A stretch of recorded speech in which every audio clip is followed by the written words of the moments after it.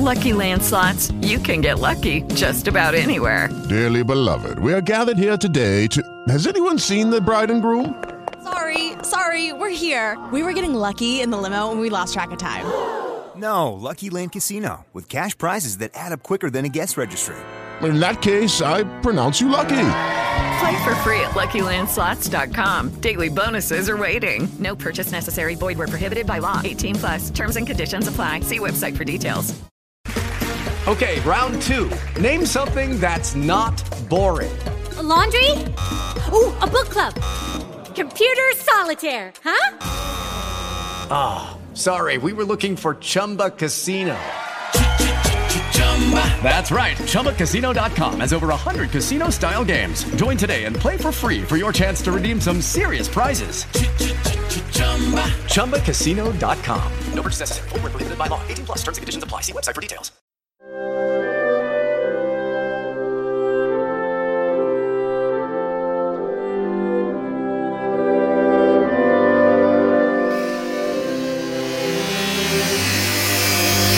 Ladies and gentlemen, the sound you hear is a buzzsaw ripping through a painting of George Washington chopping down cherry trees. It's time for Professor Buzzkill, busting myths and taking names.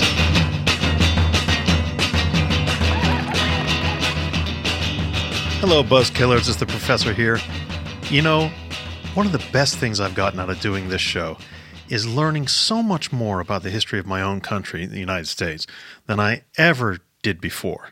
As many of you know, my research specialty is 19th century British history, and I worked in that field for a long time before I saw the light and went into show business. This episode is going to teach me even more. Today, we're looking at the dramatic combination of advancing industrialization, the dirty business of coal mining, both from the miner side and the operator side, the owner's side, and specifically, we're going to talk about what happened when bad industrial relations, bigoted immigrant relations, and distrust between workers and bosses ignited violence, murder, undercover police work, and crime and punishment in the late 19th century coal fields of industrial America. We're here with Dr. Perry Blatz, who's an expert on 19th century industrialization in the United States and labor relations, and specifically wrote a very important and good book on Democratic miners in northeastern Pennsylvania in the 19th century. And this is an excellent if you will, to talking about one of the most famous, one of the most colorful incidents, and certainly one of the most mythologized incidents and groups in U.S. history in the 19th century, and that is, of course, the Molly Maguires. They've had a Hollywood film made about them. The books are always coming out. Professor, how is it that a group of, underground miners turn into such a famous gang, if you will? I don't mean gang in the famous group, if you will. Yeah. Well, I think the main thing that made them famous were the crimes of which they were accused and convicted in the 1870s, the latter half of the 1870s, leading to a day known in northeastern Pennsylvania still today to some extent, I'm sure, as the Day of the Rope, where 10 were executed. 10 more were executed at different times, but 10 were executed in one day. So these crimes had a great deal of notoriety at the time, and of course they affected so many people, and the punishments were so vigorously disputed, and there, of course, were ethnic dimensions, and these things really became very famous because of, I think, really the punishments and the combination of crime with a rapidly industrializing area, one that was trying to organize labor unions, and it was also one of the greatest areas of corporate and industrial growth in the late 19th century, with the growth of the Reading Railroad, which owned most of the coal mines. And of course, the Reading Railroad isn't around anymore, but I'm sure there are trains running on its tracks as we speak. And of course, this coal is fueling this second half of the Industrial Revolution, and running steel plants and all sorts of other things, providing the energy for almost all of the. Oh, sure, because this is anthracite or hard coal in that part of the United States. as opposed to bituminous soft coal, which is a good bit more common really around the United States and around the world, and of course Great Britain and lots of other places. Great Britain recently made plans to close down its last deep mine. That's right. So all this has connections to the current day, but northeastern Pennsylvania is really the world's great deposit of anthracite or hard coal. Its main use at that time and well into the 20th century was as a home heating fuel. And I think it's still popular in a few places where folks, I know people were going back to in the 60s of having a coal-fired furnace, and of course the hard anthracite coal burns cleaner. And so that was its claim to fame, and it was a good industrial fuel, railroad fuel, but also especially a home heating fuel for the growing cities of the Northeast, New York, New England, Buffalo, New York, Philadelphia. That whole area was fueled by the anthracite coal of northeastern Pennsylvania, everywhere from Scranton and a little bit north of there down through Hazleton, Pottsville, pretty much along Interstate 81, for those of our listeners who know that road, almost to Harrisburg. You get about 30 miles. South. You get 30 miles northeast of Harrisburg, and you'll start seeing remnants, often the big coal piles of the anthracite coal industry. And it ranges for, I'd say, about 110 miles along Interstate 81 from the southwest, not too far from Harrisburg, all the way up past Scranton. Wow. And so naturally then, if you will, people flock to this region to get good coal mining jobs, or at least coal mining jobs, because this type of coal has a premium to it. Well, and this was one of the great industrial growth areas of the United States.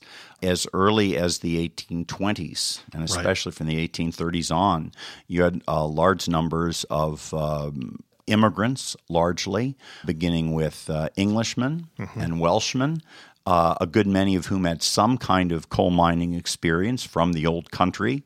And, of course, and here's where the Molly Maguires start to come into play, or their story begins, with the potato famine in Ireland in the 1840s. Right. There's massive Irish immigration, and, of course, that was an immigration largely of very, very poor people who sort of had to find the best work they could. And it was easy to get a train out of New York City or Philadelphia after you took the boat over, and you could get hired in the rapidly expanding anthracite coal mines of northeastern Pennsylvania. And tens of thousands of Irishmen, along with their families, came there from the 1840s on. So it's not surprising then that given these Welsh miners and these English miners and Irish laborers flock to this region for different reasons, but they flock to this region, and therefore most depictions and explanations of the labor force and the bosses and all those things almost always add, the Irish miners or the Welsh coal, the managers or whatever. Oh yeah, yeah. I mean, many never say just the ordinary. He's the mine manager. He's the Welsh mine manager. The ethnic identification was crucial at the beginning. In the research I did in that area, and that goes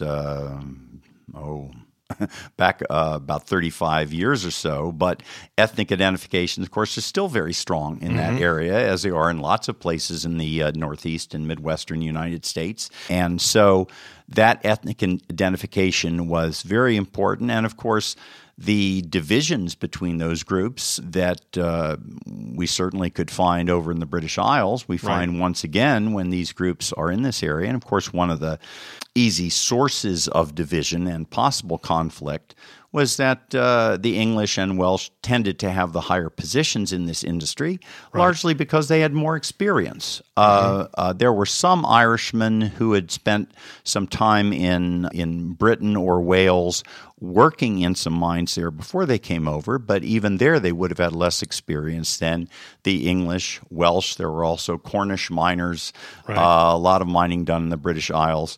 And so the ethnic difference was there, and the Irish tended to be in the bottom.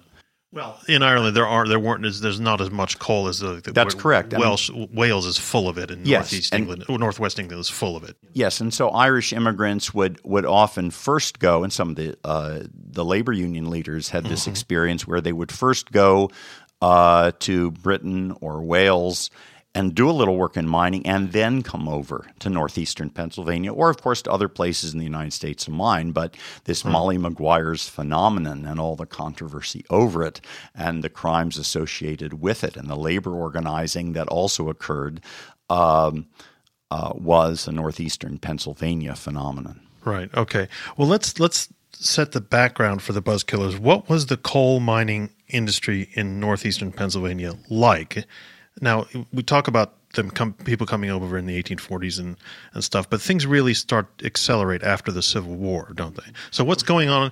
What's it like to be a miner, and even to be a mine owner or mine manager in the 1860s and 70s? Well, it's a rapidly growing industry, but also a very volatile industry. The American economy has ups and downs today. It had more volatile ups and downs in that era. Right. And so it was highly competitive for the coal operators, even though the industry is growing. There was a trend toward needing more capital to build more mines. And, of course, as capital organized, you see the rise of industrial corporations, railroad companies like the Reading Railroad taking over more and more of the coal mines, controlling such independent operators as were there as far as how they could ship their product and so on. So that was terribly competitive. And, of course, that competitive pressure would go all the way down below the surface to trying to get more and better coal out of the mines and out of the miners. And, of course, in economic downturns, you'd have layoffs and mine closures. We run across this, of course, throughout all industrial history, the whole history of capitalism. And, of course, all these could lead to conflict in the workplace. And, of course, at the same time as these different ethnic groups interacted on the streets, they were almost like boom towns in many of the places, or the coal patch towns, as they'd call them, and just a patch of a few houses. There were even miners who went to work by a kind of commuter train because the railroad had to bring the coal in and out. And there were I actually have a Christmas tree ornament still on my tree right now that is an ornament of a miner's train. Right. And it is labeled as such because they'd put on a few cars. These trains would be carrying coal in and out of the mines, and they'd be carrying miners from one town to another on these trains. So you'd have the ethnic groups mixing in their communities. You'd have them mixing and working for each other in the workplace. Often the Welsh and English were big mine contractors. Right. And they would have numerous folks working for them doing the what we might call the scut work or the basic labor. And especially in the atmosphere of growth and economic volatility in this period, all kinds of conflict was going to happen, as of course it does everywhere in the world of capitalism. Yeah. Let's talk about some of the details of where the conflict starts, because as we were talking before we started turning the microphones on and getting the Buzzkill bunker ready, a lot of the resentment from the actual miners comes from the way they were paid or not paid, or how their pay was calculated. Oh, sure. How did that work? Sure. Well, the coal miners themselves were generally, it's a very complex industry and a rapidly growing industry, but they were generally paid for the car of coal that they mined. Which is like a railroad, a slightly small railroad car. Running on track. And of course, they'd run them on tracks, but of course these were narrower gauge, smaller tracks than regular, but that was how you'd move them around, and even in some places you'd have to use mules because this was before they had small locomotives and so on. But it'd be more than a pickup truck, less than a semi truck full of coal. I think that's a good way to characterize it. And so you'd fill up these cars, and you were supposed to fill them with coal primarily. But there was always slate and other kinds of waste. It could get into the car, or of course there might be some miners who wouldn't be so careful about what they would put in the car. Right. And the coal car would make its way up to the surface, where a supervisor of some sort or another would look at it and decide whether that was a good full car of coal, or if the supervisor didn't think it was, they called them docking bosses. They would dock. They would take away credit for a quarter of a car or a half a car, or maybe even a whole car if they thought it was, just wasn't good, and they would make a note of that and so on. And of course, the miner had, lots of reason to think that he might be cheated. I'm sure some were cheated. I'm sure many were not.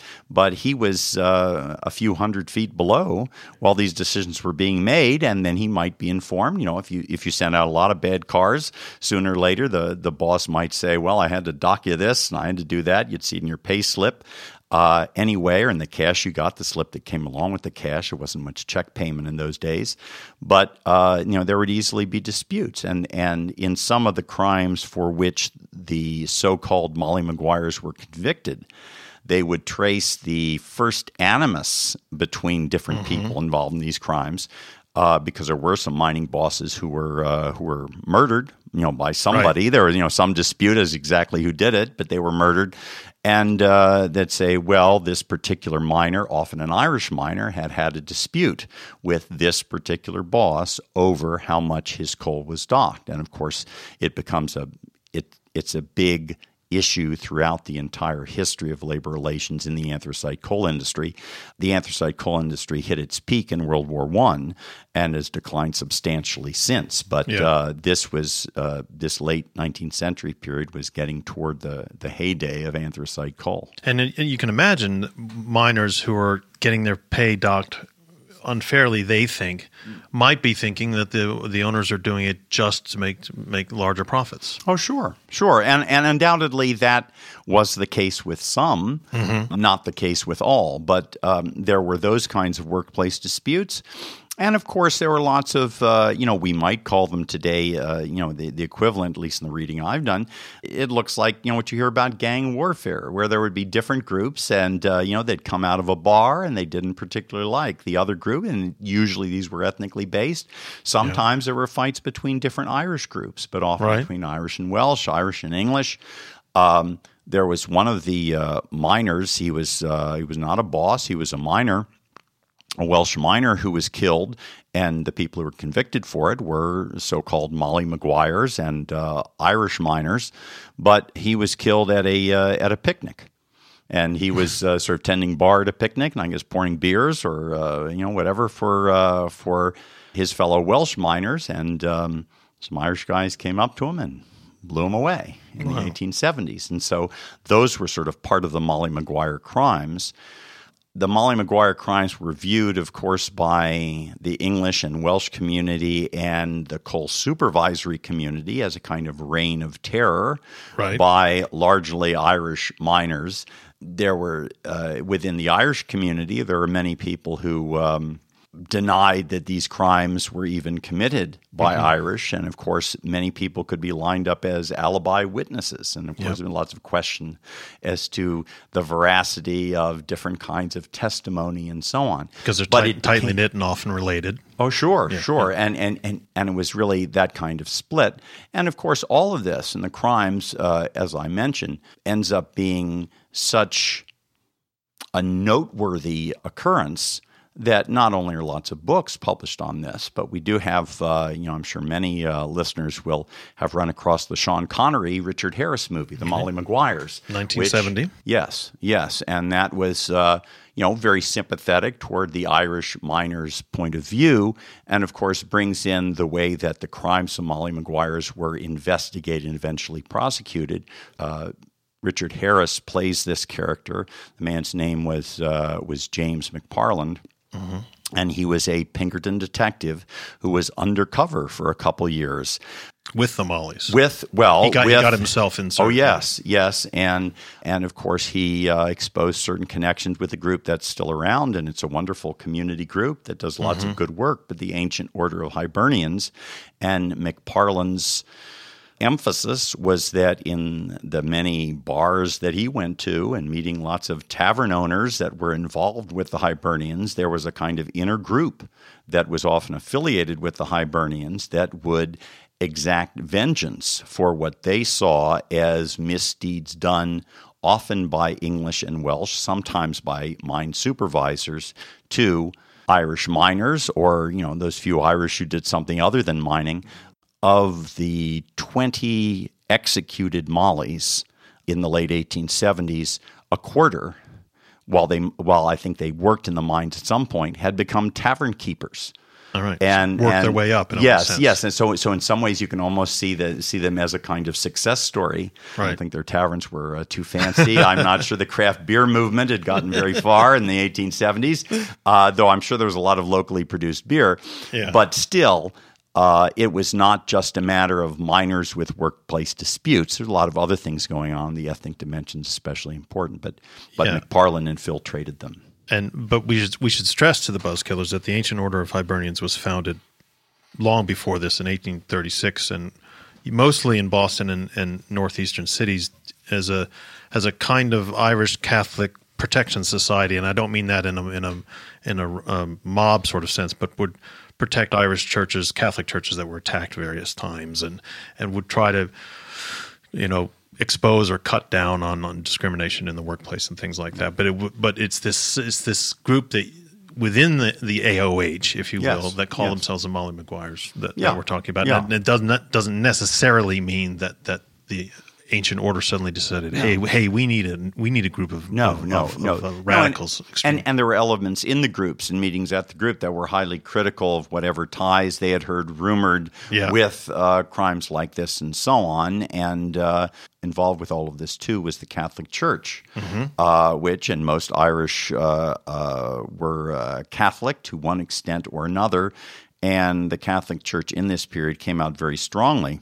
And I think this has really been their traditional point of view, going back into the strength of the Masons with various Protestant groups and conflict with the Catholics there was that Catholics should not be part of any kind of secret society. Right. And of course, the key to so many of these crimes was a kind of oath of secrecy, similar to what we see in a lot of more modern crime films, where you don't snitch on someone. And of course, that's a common issue in the news today about what happens to snitches. Well, in this period, the whole idea was many of the Molly crimes were someone from one community would have a grievance, report it to someone he knew was involved with the Mollies. They'd meet in a tavern somewhere, and they would find someone from another community to wreak vengeance in the different community so that people wouldn't know who had done the crime. And of course, the person who had been directly aggrieved could say, I didn't do anything, though that person might be asked to kill or beat up someone in another community, and it would go back and forth. And so that kind of pattern, which is a common pattern of criminal violence, plays an important role here too. Yeah, and we should also mention that the church back in Ireland was heavily against the secret societies and also spoke out against agricultural and workplace violence when it happened. But what are the various things that they did? What are some of the sort of specific ways in which they disrupted mining? They tried to threaten, or besides killing workers, do they actually try to disrupt the production of coal and make the bosses pay for it? Hit him in the pocket. It gets a little complex here because the people convicted of the Molly Maguire crimes were largely miners, or almost all had some kind of experience in mining, and they were Irish. Mm-hmm. At the same time, there was the growth of a very powerful, though ultimately unsuccessful, union in the anthracite coal industry, known for most of this period as the Working Men's Benevolent Association. It was led for most of that period by an Irishman named John Siney. He was, for that period, one of the major leaders of American labor. And he was trying to organize a union that would, of course, as unions do, struggle for a better deal on wages and benefits. That's why it was called a benevolent association too, and sort of to provide a sort of source of unity and support for miners, many of whom were Irish. So, of course, the union had, not surprisingly, conflict with the Reading Railroad and other operators. The Reading Railroad didn't want that union to be successful, and it was eventually defeated in a strike ending in 1875. But the Working Men's Benevolent Association, even though some of these Molly Maguire crimes were occurring, at the same time and a little bit after the demise of the WBA in 1875, no historian has found any links between the Working Men's Benevolent Association leadership and people who are convicted of Molly Maguire crimes. Certainly some people who were involved in those crimes might have been members of the Union, but thousands of people were members of the Union. But there's no connection to a kind of leadership role. Also, the Molly Maguire crimes were these kinds of personal vendettas, shootings, beatings, and so on. There were a lot of other things going on in the coal fields that were investigated. There were, damage to property and so on that might be seen as a kind of, labor radicalism or labor violence associated more against property than a Welsh miner that you'd had a brawl with. That kind of violence. But those really haven't been studied by historians because my sense is that it's easier to get an audience, and historians are interested in audiences too, right? That's why we have this show. By telling familiar stories where the lines can be drawn rather easily, and so the focus has generally been on these crimes and these convictions. There was a lot of other stuff going on there, but unfortunately, what happened, it's really rather interesting. The Molly Maguire's reputation, of course, at the time that they were convicted, was very negative, with even the president of the Reading Railroad appearing as a prosecutor against them. And his effort was to, and that was legal at that time, that was not illegal, but he certainly did do it. It wouldn't be allowed in the court today. But there was a sense that the Molly Maguires were a kind of wave of disorder that must be eradicated. And what the president of the Reading Railroad did in the prosecution he worked on rather effectively was to connect through innuendo the Molly Maguires with the recently defeated labor union to try to give labor organizing a bad name in general. Right. Again, from the best historical evidence, at least that I've seen, those connections really aren't there. And the leaders like John Siney of the Working Men's Benevolent Association struggled to make sure there were no connections and denounced some of the violence going on that in this area that's later connected to the Molly Maguires. So still, this charge stuck at that time, and the Molly Maguires were executed, but I'd say from about the 1930s on, different historians with, I'd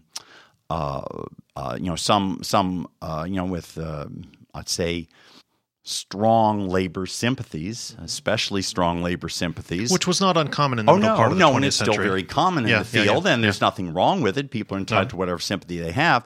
But they would take the argument that the Mollies were associated closely with the labor movement.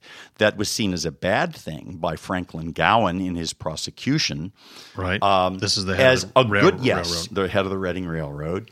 They would turn it around to say, well, this shows that the Mollies were incipient labor radicals. Right. And that if they were guilty of the crimes they were convicted of, it was with people who deserved it, cruel bosses and so on. And the evidence for that, frankly, is a little sketchy, but that's how the argument has gone.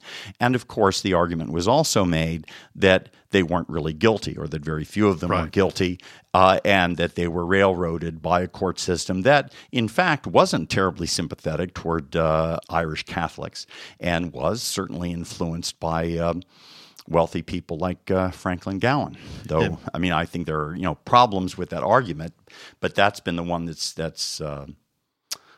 won the day, and you can see strong elements of it in what is really a wonderful movie, but the movie The Molly Maguires.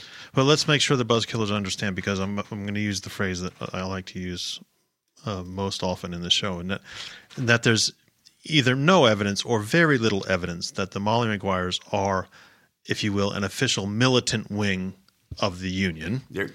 There's also I've seen none. I mean, right. Well, I'm if you've seen none, then there. Yes.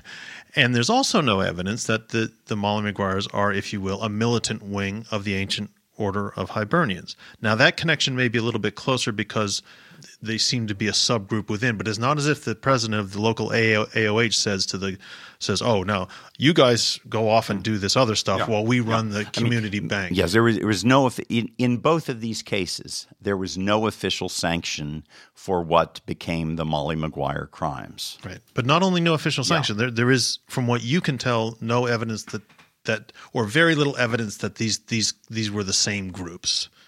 In the same way that Sinn Féin is the political what was the political wing of the IRA in Ireland for many years, and everybody knew that, and it was no. I mean, there's more distance, and certainly, while there were people who had roles within the local Ancient Order of Hibernians that were involved in some of these crimes, they kept that militantly separate and very secret.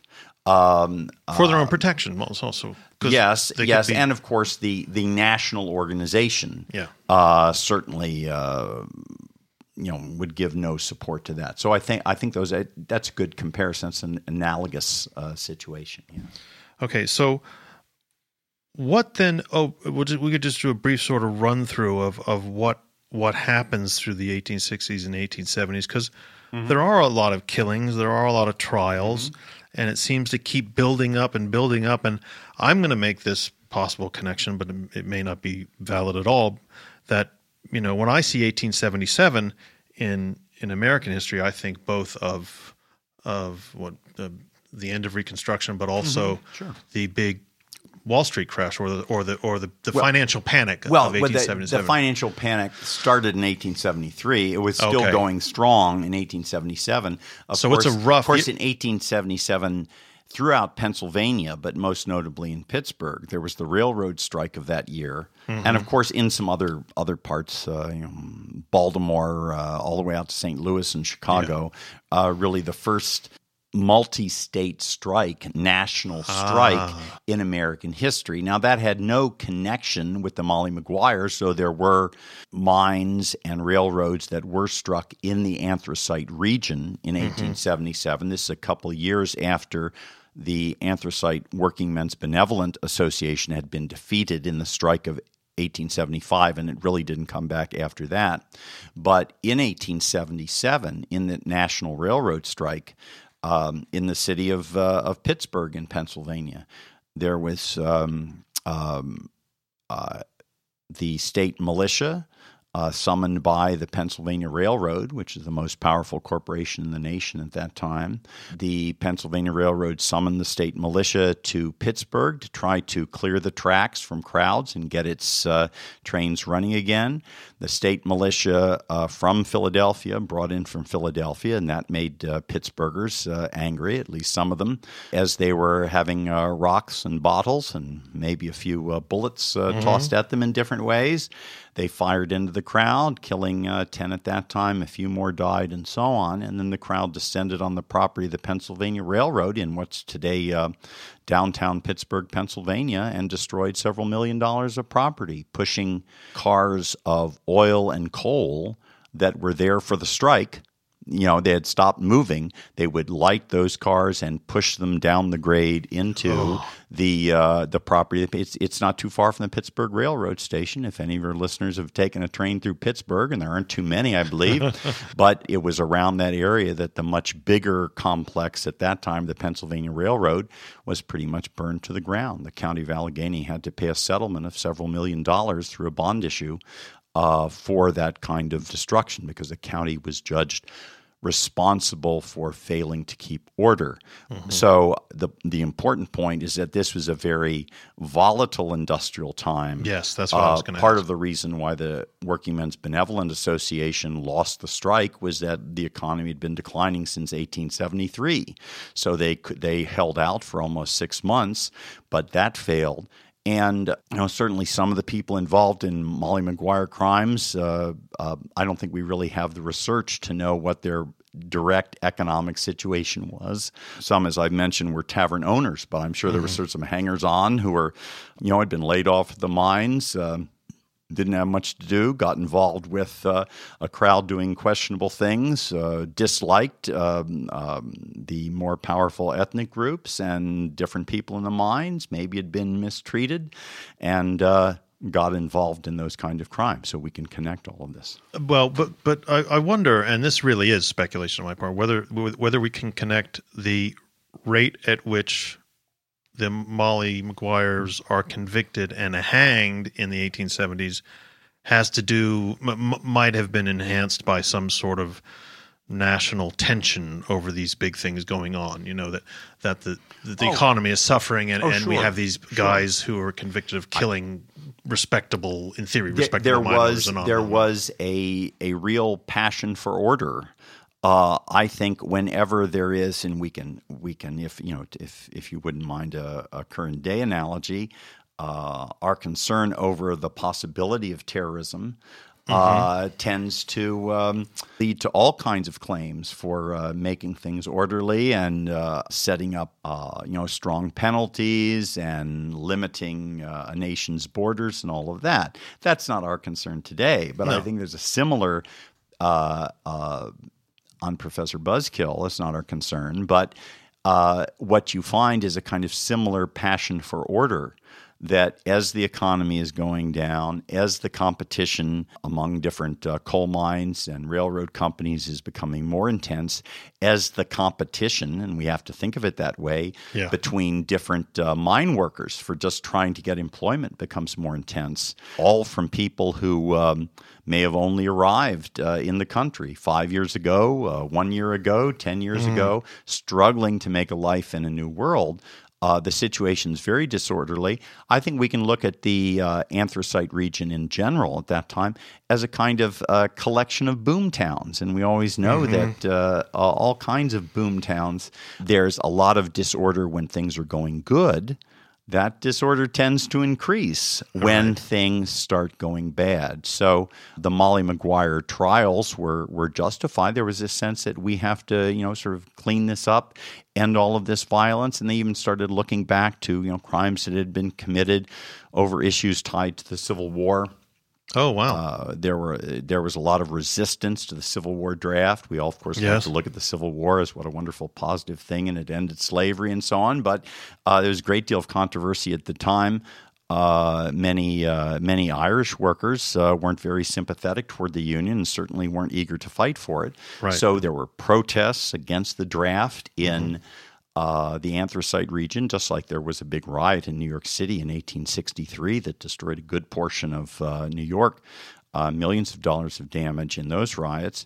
In the anthracite region, there was one very well-known crime that occurred where a mine boss got mad at some Irish miners whom he accused of having spat on the flag, and in the midst of some draft organizing and so on. Right. And there was a fight, and words were exchanged, and I think it was 14 years later, the indictment came down, and a man named John Kehoe, who was a tavern owner, and McParland labeled him as an associate, with lots of these different crimes that had gone on. He had already been put into jail on conspiracy. McParland was that Pinkerton detective working was the undercover. Detective. That's right. He fingered Jack Kehoe as having, given evidence that he had killed this mine owner back 14 years before. And that was the crime for which Kehoe was executed. And, of course, about 100 years later, there was a movement that was successful to have him pardoned. You can look on different websites and find Governor Milton Shapp in 1979, his document pardoning Jack Kehoe for the crime he was convicted of on Detective McParland's evidence 100 years before. Right. And not only that, 10 years before that, he'd been played by Sean Connery in the movie. You can't get much better than that for a posthumous reputation. McParland was played by Richard Harris. And two big stars of the time. And of course, even the man who wrote the screenplay, a very talented screenwriter in Hollywood, Walter Bernstein, had lots of problems with blacklisting in the 1950s. And so all kinds of these, these issues of class consciousness and social change have always been around the edges of the Molly Maguire violence, turmoil, and crimes. But I think there's a danger, and to be honest, I think some historians have made the mistake of conflating those too closely and making the people convicted of the Molly Maguire crimes class-conscious radicals in ways that just aren't accurate. There was radicalism at that time. There was the beginnings of class consciousness. There was all kinds of turmoil with mine owners. But just because it happened at the same time as the Molly Maguire crimes doesn't set it up for a line of cause and effect. Okay, so what seems to me to be happening here are a number of things that really, lead into all these the big idea of the show, the myths, misinterpretations. Other questions about historical events we should consider, especially when they've been so sort of skewed in many ways. And the thing that seems to come up again and again and again in what you're saying is just because certain things happen at the same time or there are certain groups around at the same time doesn't necessarily mean that there's a cause and effect. Oh, right? Sure. And this, of course, is always the historian's task. It can be the storyteller's task. It's our task in everyday life. But I think the phrase is correlation. Things happening around the same time is not necessarily causation, and we have to figure that out. And there's always the temptation to look for broader and grander causes. Mm-hmm. They may be part of it. They may not. And I think the whole story of the Molly Maguires, which now has about 140 years on it. It was very controversial at the time. It's been written out constantly since. Illustrates this quandary in a great many ways. Yeah, because if we're arguing that the crimes, the Molly Maguire crimes themselves, the specific crimes, had no direct connection with unions and unionization, although they happened at the same time, and although many of the Molly Maguires might have been members of the union, doesn't necessarily mean that it's part of a unionization. Or movement. That they were the radical wing of the Working Men's Benevolent Association, or for that matter, the radical wing of the Ancient Order of Hibernians. Even though all these different groups come into play, but when we focus on the crimes, especially when people are getting killed and punishments are being handed out, I think we have to be careful about what that expresses. I mean, we've had all kinds of issues about the role of the police and the role of the justice system in current day America. I mean, and all of these things, especially when we're dealing with crime and punishment, we have to be very, very careful, both the authorities and citizens watching over them. But the same's the case in history. Yeah, and for exactly the same reason, the crimes that were committed were against people, who had families, and they were killed, and people were widowed, and children were orphaned. Oh, sure. And however bad that mine manager might have been, or whatever, it doesn't necessarily mean that there's a sort of class consciousness building up against mine owners. I think the danger is always that, and this isn't any decision we make, but we sort of bring our own set of attitudes to it. And if we're actually evaluating things carefully, we have to try to get ourselves away from those attitudes as we can, wherever they happen to be on the political spectrum. I think of one of the victims of Molly Maguire crimes was a policeman named Benjamin Yost. Yost was of German descent. He was one of the two-man police force in the town of Tamaqua in northeastern Pennsylvania. Right. Well, we could call Benjamin Yost a representative of the forces of order. We could also call him just a policeman trying to get through the day. He was killed while lighting the gas lamps in the town of Tamaqua. I'm sure people love the gas lamps. That was a pretty recent innovation. And I think we do have to, especially in dealing with crime and punishment, focus on the evidence that's there. And there is a great deal of evidence. And sure, we have to look with a critical eye at the reports of Detective McParlin, even though he filed frequent reports shortly after the meetings that he said he saw, as well as testifying about them years later. And testifying about them consistently as well. Yeah, and if our interest is the Union, let's focus on the Union. Yeah. If our interest is and historians have failed here, professional historians have failed, I would say. If our interest is crimes against property, let's focus on crimes against property. The Molly Maguires has had a great deal of interest and a great deal of study, but a lot of these other topics that have become allied to it, and some people have almost sort of gathered them all together, like the fate of the Union and the growth of the industry, have received less attention because the story of the Molly Maguires is such a great story from all kinds of different perspectives. That's right. Buzzkillers, as we always say, it's always more complex, more compelling, and more controversial than is usually given in the Hollywood version of history and lots of other versions of history. So thank you very much, Dr. Blatz. This has been a most illuminating conversation. It's been especially helpful for the Buzzkillers out there because we talk so much about the nature of evidence and what can be done with evidence in good and bad ways and how that can change our thinking later on. So it's adios for me, Buzzkillers, and we'll talk to you next week.